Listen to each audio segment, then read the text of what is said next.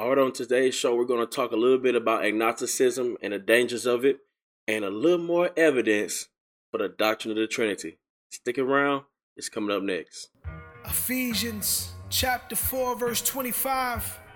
Therefore, laying aside falsehood, speak truth, each one of you with his neighbor, for we are members of one another, for his name's sake. Prescribe truth, we giving you what the doctor ordered. Jamal Bandy, apologist, the Lord's servant. We undeserving, but Christ changed our mind frame. In a world full of errors, the only thing the doctor prescribes is truth.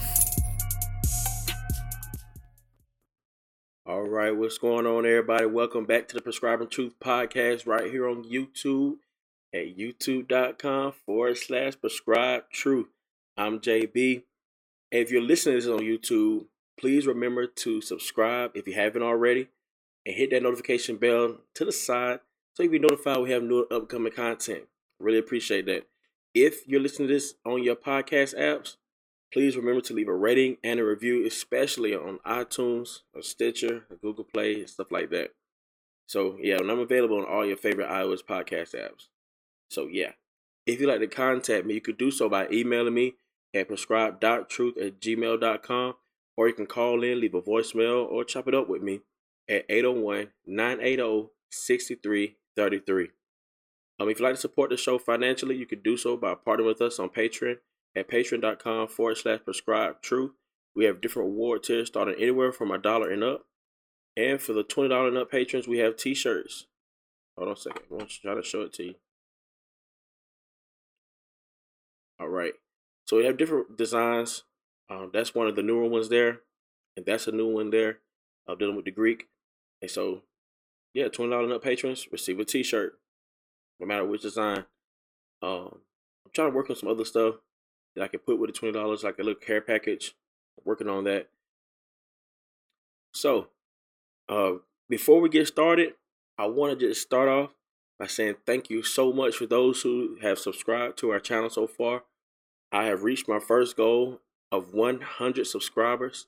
This may not seem big compared to those who have hundreds of thousands and thousands, but it's big for me because there's 100 people who have listened to this channel and have benefited from it, and who support. And I just think about it like this, man. There was a room full of 100 people willing to listen to this podcast. Man, I'll be a little nervous, And so it may not be 1,000 people, but I'm happy for the 100. So thank y'all so much, man. So I plan on releasing a special video in the next couple of weeks. So you have to wait to see what it is. I want to tell you about it, but we have to wait to see what it is. It's going to be a skit. It's not going to be a podcast or anything like that. It's going to be, something like a little something. So you have to wait to see what that is. So I look forward to doing that. It's something I've been wanting to do. That was something I said I would do once I reach 100 subscribers. And so I've hit that mark. So for you guys, this is for you guys. Thank you so much. Next, my video doing a review of the Carlton Pearson movie that came on Netflix. That's my first video that I've had to ever reach 100. I mean, not 100, but 1,000 views. So that's cool. You guys can check it out. Let me know what your thoughts on that, and it'd be cool. A little bit what I'm dealing with today are going to be dealing with some of the interactions that I had from that video in the comment section. Particularly one person for today's show, and you can check it out. You can look at the comments. You can read it. I'm not going to put the person's name because I doubt they're going to listen to this to follow up to this. But you guys can go back and read the comments and see what was said. And if you think I said something wrong or off, you can comment that and let me know. But yeah, so that's what we're dealing with. So jumping right into it. The issue that I had with this particular commenter is that the truth is completely relative when concerning God. So dealing with Carlton Pearson, he dealing with his heresy, and as far as his stance on who God is and what the Bible teaches and so on and so forth. This person felt the need to comment and say, hey, well, it doesn't matter what you believe. Whatever makes you happy. As long as you're happy. If he's happy, leave him alone. You're happy in what you believe, you're good. And so the problem with this kind of idea is that you don't live that way. Now, I did a video before called Absolute Truth for Atheists and Agnostics. And in that same video, I did with the same thing, and I said the same thing. You don't live that way. Only time people want to throw up this idea of relative truth is when it comes to God. Anything else in your life, there's no relative truth. It's true. You go to the bank, you expect you put money in, you expect to get the money you put in out. If that bank teller tells you something different than what you know is in your account, you're not going to say, well, that's just your perspective. You're going to say, no, give me my money. And so that's that. So, and now agnosticism is so dangerous. It's because you live your life thinking that, well, there is a God, but nobody knows what true God is out there, or who has the truth about God. So you go through your life and you live your life doing whatever it is you do, and you think that, okay, well, if I live a good moral life, that will be enough to stand before whatever comes out to be the true God. And that's just not the case. You know what I'm saying? Like, what if you live your life believing that, well, I believe in a higher power, but nobody knows what the true thing is about God, or if he's real or not. Nobody really knows. And you live your life. How do you expect to stand before that God and give a reason why you lived your life not believing in him? I mean, what would you say? What would you say?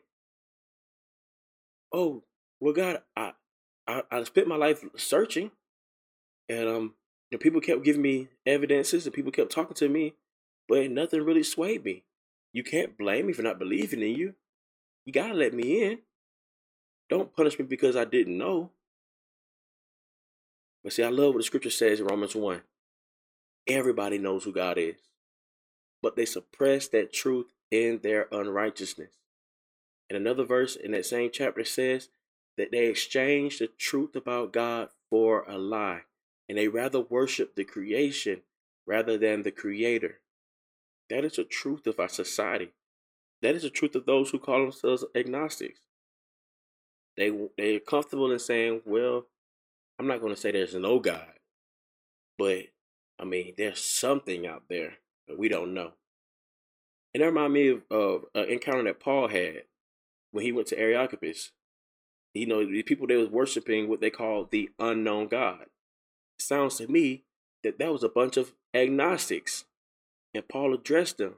He said, well, let me tell you about who is there. Let me tell you about, you call him the unknown God. Let me tell you about the known God.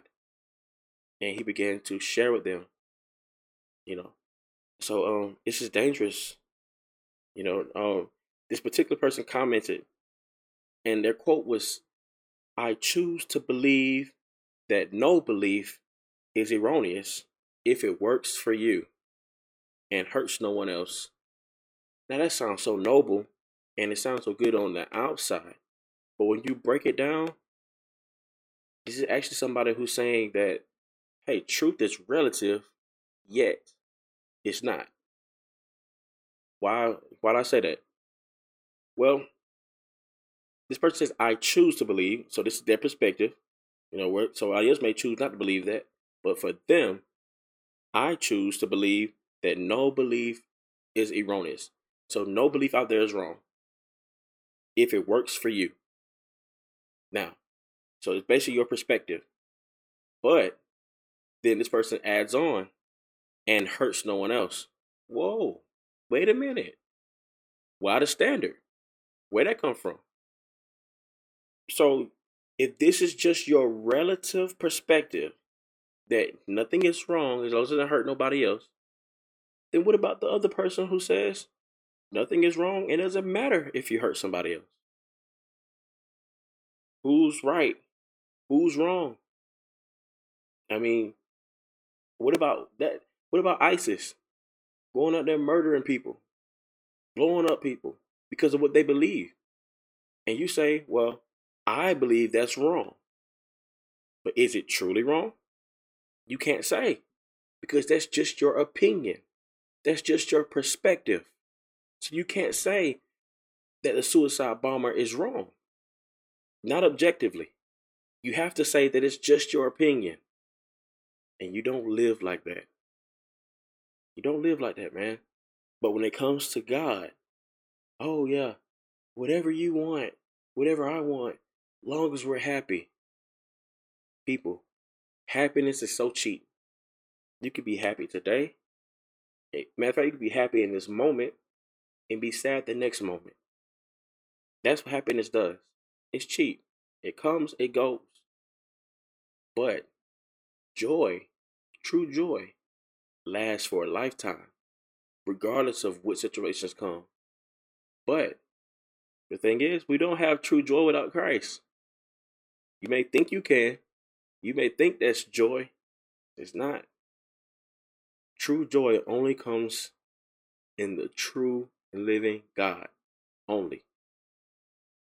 So this thing with relative truth blows my mind every time. I never really understand how you can be consistent in that worldview. And I know people may listen to this and be like, "Oh, you don't know what you're talking about. You just Christian." But I have yet to have somebody who be able to deal with what I'm bringing up to them when it comes to them being consistent. Is something always wrong? Is rape always wrong? Is unlawful and innocent murder always wrong? You can't say it is if you only believe that truth is relative. Because then you have to have a standard by which you would judge that.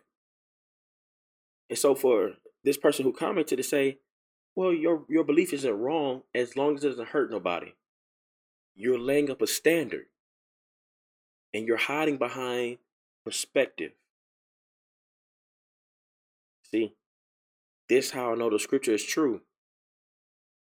Is that it is foolish to want to get rid of God in your mind, as if you're just covering your eyes and act like He's not there.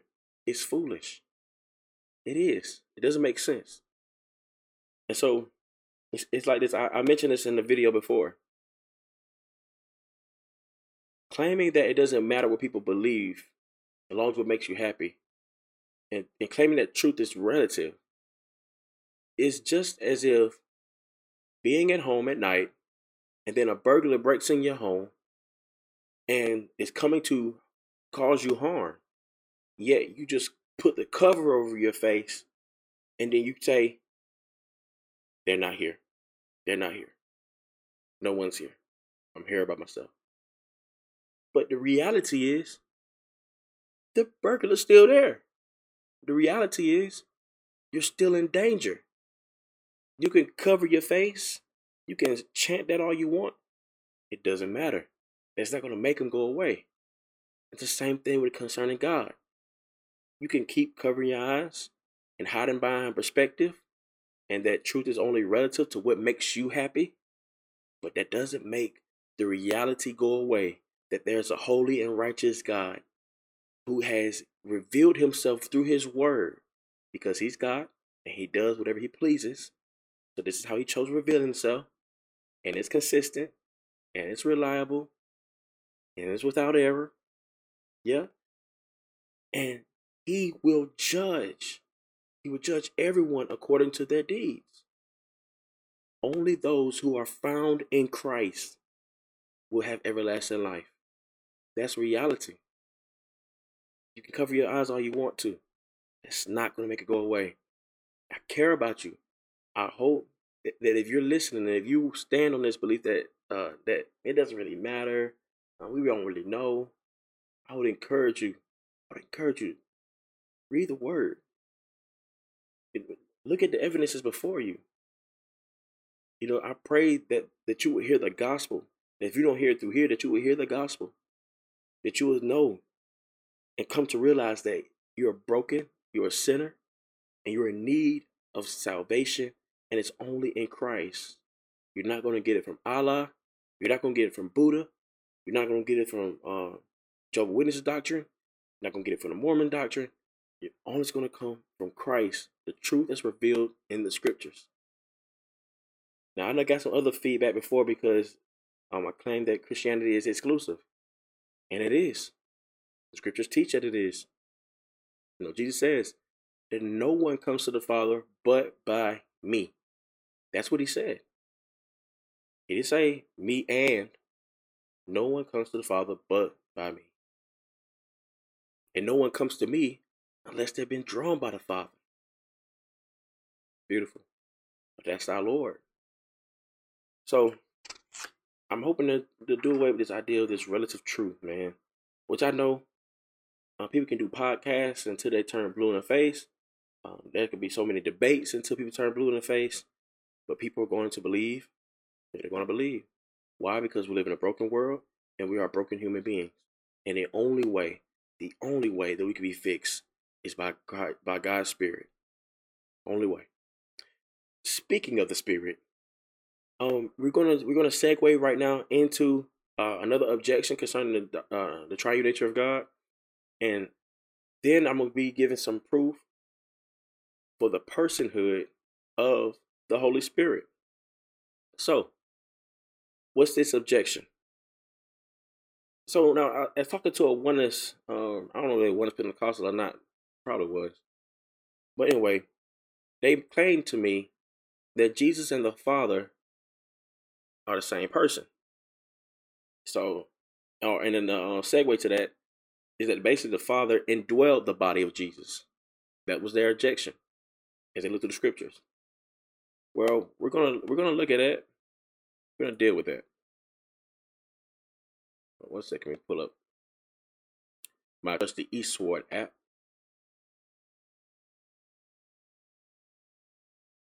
Right.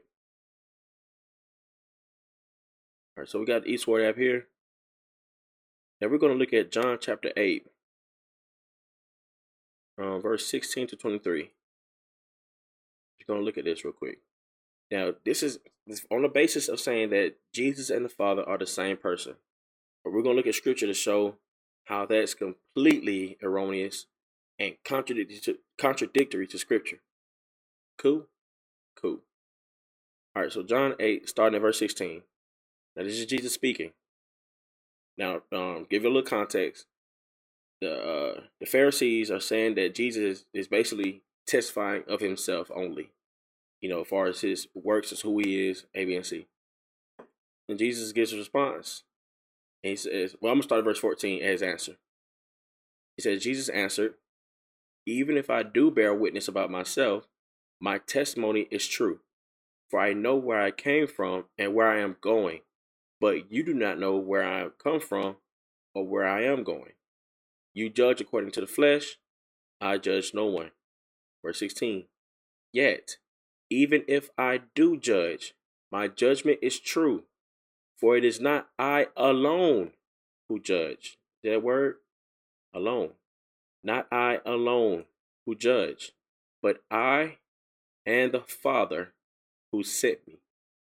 Now, people have a hard time who believes that Jesus and the Father are the same person.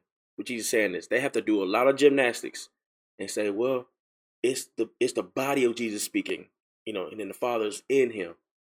Where the scripture says that?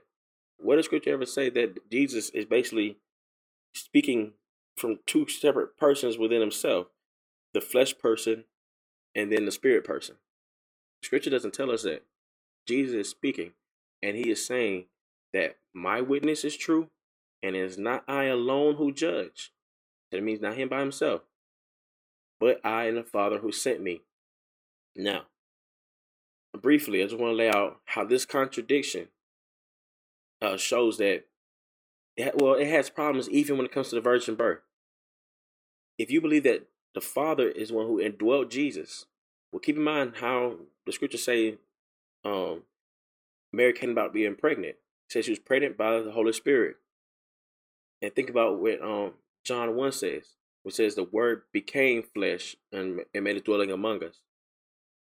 So, if you believe that the body of Jesus had his own personality and speaking of something other than himself or someone other than himself, then you would have to believe that in the birth of Mary, there was another seed other than that of the Holy Spirit.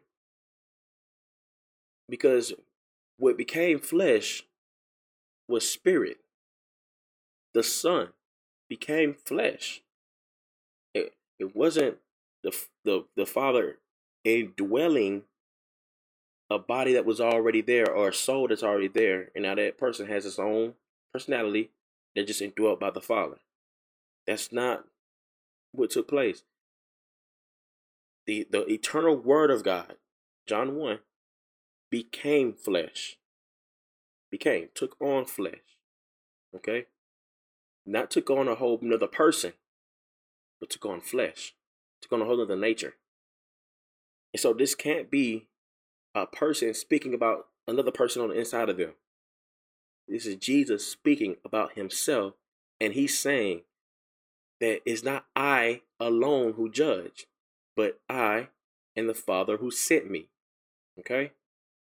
So there's a lot of stuff you got to think about if you believe that Jesus and the Father are the same. And it says, verse 17, in your law, now he's talking to the Pharisees, that in your law it is written that the testimony of two people is true.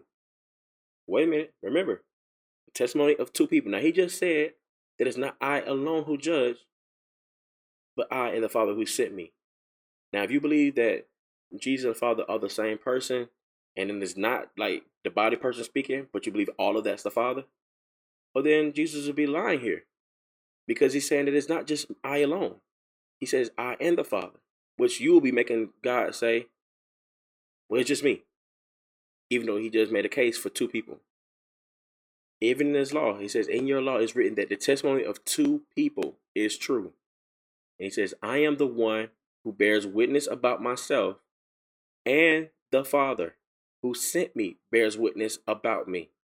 That's two people, y'all. Two people. So the Father cannot be indwelling Jesus, because that would be just one person bear witness about Jesus, not two. That's not what the scripture says. Okay? Then it's verse 18. I am the one who bears witness about myself, and the Father who sent me bears witness about me. All right, that's verse 18. Verse 19. They said to him, therefore, where is your Father? Jesus answered, you know neither me nor my Father. If you knew me, you would know my Father also. These words he spoke in the treasury as he taught in the temple, but no one arrested him because his hour had not yet come. So he said to them again, I am going away, and you will seek me, and you will die in your sin. Where I am going, you cannot come. So the Jews said, will he kill himself, since he says, where I am going, you cannot come? Verse 23, he said to them, you are from below. I am from above. You are of this world. I am not of this world. So this right here, Jesus is speaking, his own person, says, I'm from above. If you believe that this person speaking is like the body of Jesus, then he's not from above. He's from the womb. See? But Jesus says, I'm from above, because this is the eternal word that took on flesh, as John 1 states. John is consistent throughout his gospel who Jesus is. No mistake that Jesus is indeed God in the flesh, but he's not the Father. He's the eternal Son who took on flesh. All right. So that's one verse here. Now, I want to look at another briefly. Try to briefly. We're going to first look at Psalm 102. Now, I want to show here how it's the Father who calls Jesus Lord or Yahweh. Now, if you go to the Old Testament, there's only one Yahweh. Only one. Okay? Just like we only believe in one God. Even the Trinitarians, we believe in one God, monotheistic. But yet the Father calls the Son Yahweh. Now, you say, well, how do you know that? What happened? All right, so we're going to look at Psalm 102. quick. All right. So now let's read verse 1, and we're going to see the context about what this psalm is about. So it says, a prayer of one afflicted when he is faint and pours out his complaint before the Lord. Now, so you see, this is a prayer to Yahweh. That's why it's all capitalized. It says, hear my prayer, O Lord. So this person who's praying is speaking to Yahweh. That's important. Now, as you read all through this, I'm not going to read through all this, but jump down to verse 25. This person is still speaking about Yahweh, still speaking about the Lord. And verse 25 says, of old you laid the foundation of the earth, and the heavens are the work of your hands. Who hands? Yahweh hands. The Lord hands. Nobody else's. Lord. Verse 26, they will perish, but you will remain. They will all wear out like a garment. You will change them like a robe, and they will pass away. But you are the same, and your years have no end. All right, so you stop there. That's 27. Now let's jump real quick to Hebrews chapter 1. Now keep in mind, that psalm was about Yahweh. Person praying their complaint to Yahweh, yet giving him praise. So go to Hebrews chapter 1. Now we're going to start at verse 1. And we'll do verse 1 and 2, and we're going to jump down. All right. So it says, long ago, at many times and in many ways, God spoke to our fathers by the prophets. Who spoke to the fathers by the prophets? God did. But in these last days, he, who's the he? God. He has spoken to us by his Son, God's Son, whom he, God, appointed the heir of all things, through whom also he created the world. The world was created through Jesus and for him. So through the Son and for him. Wait a minute. If the Son did not come to be until the virgin birth, how did he create the world through him?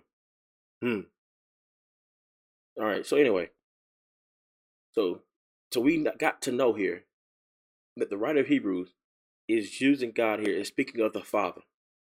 Not a separate, a whole person that's God versus the Son, but the Father. Okay, that's just the context of it. All right, so by his Son. That's verse 2. Now let's jump to verse 8. So this is God speaking, and it's first it shows how God said some things of the angels. Let's give that. It says verse 5.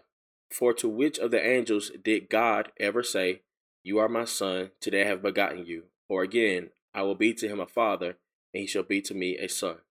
And again, when he brings the firstborn into the world, he, God says, let all God's angels worship him. Worship him. Who's being worshipped? The Son. All right. And of the angels, he says, so there's still God. Of the angel, he says, he makes his angels winds and his ministers a flame of fire. Now, verse 8. But of the Son, he said. So wait. So of the Son, so this is something that's spoken about the Son, and it is God who's saying it. Okay, so but of the Son, God says, your throne, O God, pause. So we have the Son being called God by the Father. Ooh. God calling the Son God, because they're both God. The Son and the Father are God. Not two gods, not multiple gods, but it share the same essence, yet they're distinct in persons. He says, your throne, O God, is forever and ever. The scepter of uprightness is the scepter of your kingdom. You have loved righteousness and hated wickedness. Therefore, God, your God, has anointed you with the oil of gladness beyond your companions. Now, verse 10, there's a conjunction. It says, and. So this is still continuing being said about the Son. Remember what we read in Psalm 102. So Hebrews 1:10. And you, Lord, laid the foundation of the earth in the beginning. The Son laid down the foundation of the earth in the beginning. So, and this is God saying it's about the Son. Oh, this means that John is being consistent when he said in John 1 that in the beginning was the Word, and the Word was with God, and the Word was God. So it says, and you, Lord, laid the foundation of the earth in the beginning, and the heavens are the work of your hands.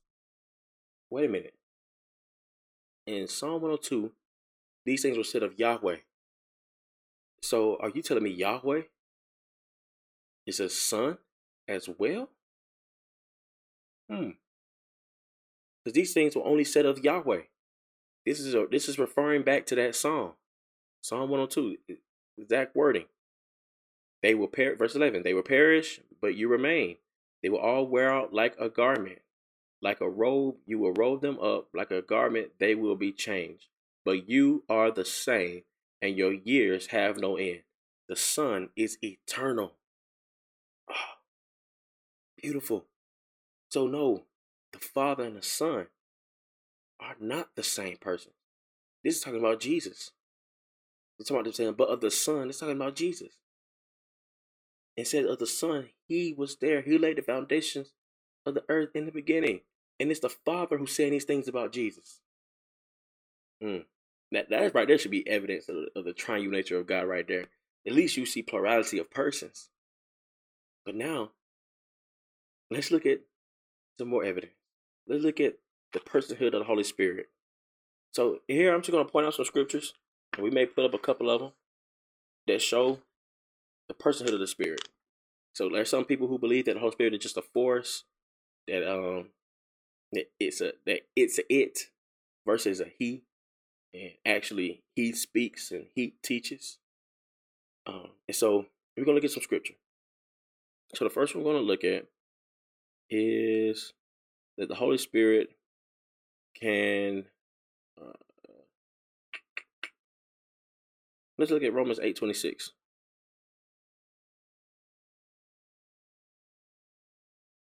The Holy Spirit prays.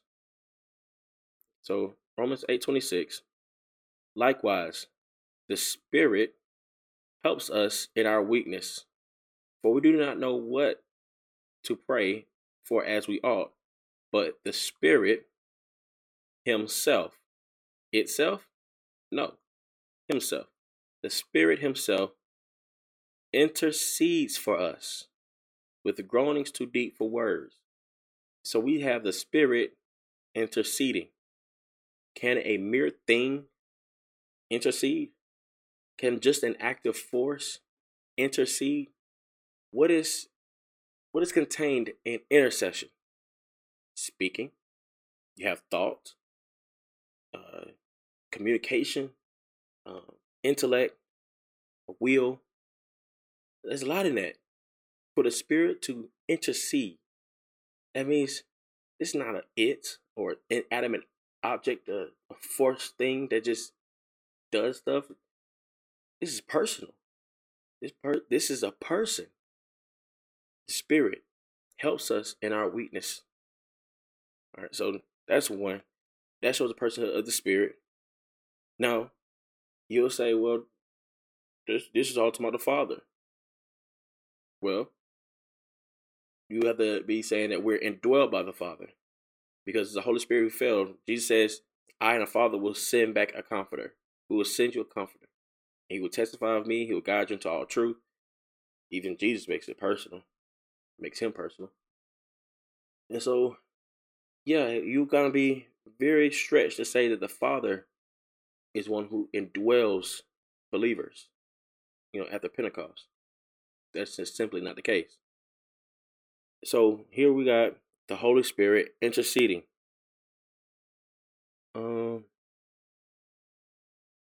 Let's look at Romans 8:14, just going a few verses back. Now, verse 13, we're seeing some contrast. And so it says, for if you live according to the flesh, you will die. But if by the Spirit you put to death the deeds of the body, you will live. For all who are led by the Spirit of God are sons of God. So this means that the Holy Spirit is not just an active force who comes and just does something to you and that's all it's doing. But no, he leads. The Holy Spirit guides. The Holy Spirit leads you. An active force can't do that. The Holy Spirit leads you. And if this was just talking about the Father, there be no need to say all this. Because you already know the Father does all these things. The Father decreed these things. And we don't need to say it. Because you already know. But this is encouraging to the believer. So just like in the Old Testament, the Trinity was revealed there, like as far as being known. But in the New Testament, these things are brought out. Because Jesus made them known. Just like John 1 says in 18. He says, the only begotten God, who's at the bosom of the Father, he has made him known. Because no one has ever seen God. I paraphrase that. But that's all scripture. All right, so let's look at another one. Holy Spirit. Yeah, John 14:26. John 14:26.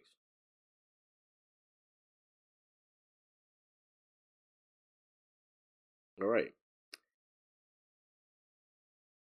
So this is Jesus speaking. He says, but the Helper, the Holy Spirit, there it is, whom the Father will send in my name, he will teach you all things and bring to your remembrance all that I have said to you. Now you have the Trinity all there in that verse. You got the Holy Spirit, Father, and Christ, and Jesus, the Son, being mentioned here. The Helper, the Holy Spirit, whom the Father will send, in whose name? In my name. Jesus speaking, my name. He will teach you all things and bring to remembrance all that I have said to you. Peace I leave with you, my peace I give to you. Not as the world gives, do I give to you, but let not your hearts be troubled, neither let them be afraid. And I'm going to continue reading. He said, you heard me say to you, I am going away and I will come to you. If you love me, you would have rejoiced because I am going to the Father. If the Father was already indwelling Jesus, how would you say I'm going to the Father? Why? Isn't this before the crucifixion? It says, I am going to the Father. For the Father is greater than I. Now, this is not talking about greater as in more powerful, but it's talking about position. If you read, I think it's the Philippians. It says that Jesus, that he took on flesh, he humbled himself, and he took on the body of a servant, and willfully, out of obedience, went to the cross. So it's talking about levels here, as far as rank, but it's not talking about as far as being greater as more powerful. A, B, and C. This is why this here is showing a clear distinction between the Father and the Son. And the Holy Spirit still being mentioned. Triune in nature. All right. So those are two scriptures I gave as far as the personhood of the Holy Spirit. Teaches. We looked at one that he intercedes.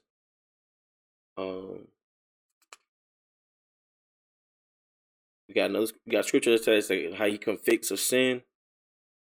1 Corinthians 12:8-11. Yeah, let's look at that. 1 Corinthians, what I said, 12:8-11. Let's be the last one. Gonna pass my time. So, verse 8. Now this is talking about the gifts. And it says, for to one is given through the Spirit the utterance of wisdom, and to another the utterance of knowledge, according to the same Spirit. To another faith by the same Spirit. To another gifts of healing by the one Spirit. To another the working of miracles. To another prophecy. To another the ability to distinguish between spirits. To another various kinds of tongues. To another the interpretation of tongues. All these are empowered by one and the same Spirit, who apportions to each one individually as he wills. So this is not a thing. It's not just some active force. This is actually a person who making decisions, who sees an individual and gives him gifts according to his will. Spirit. He does these things. All right. So I hope that's been helpful to you. Let's switch back real quick. Yeah. So that's the person of the Holy Spirit. Now, I invite you to get some pushback, or if you have more verses that you want to throw out there. I mean, there's a whole list of verses I could have put out as far as, you know, the personhood of the Holy Spirit. I just chose a couple.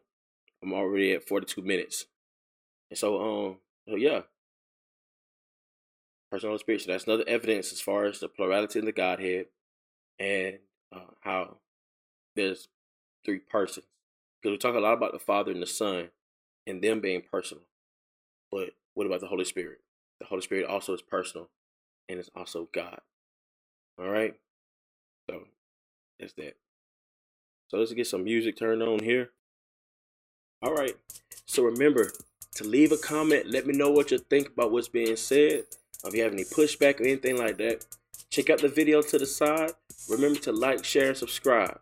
And remember, this world is full of errors, but the only thing the doctor prescribes is truth. Blessings.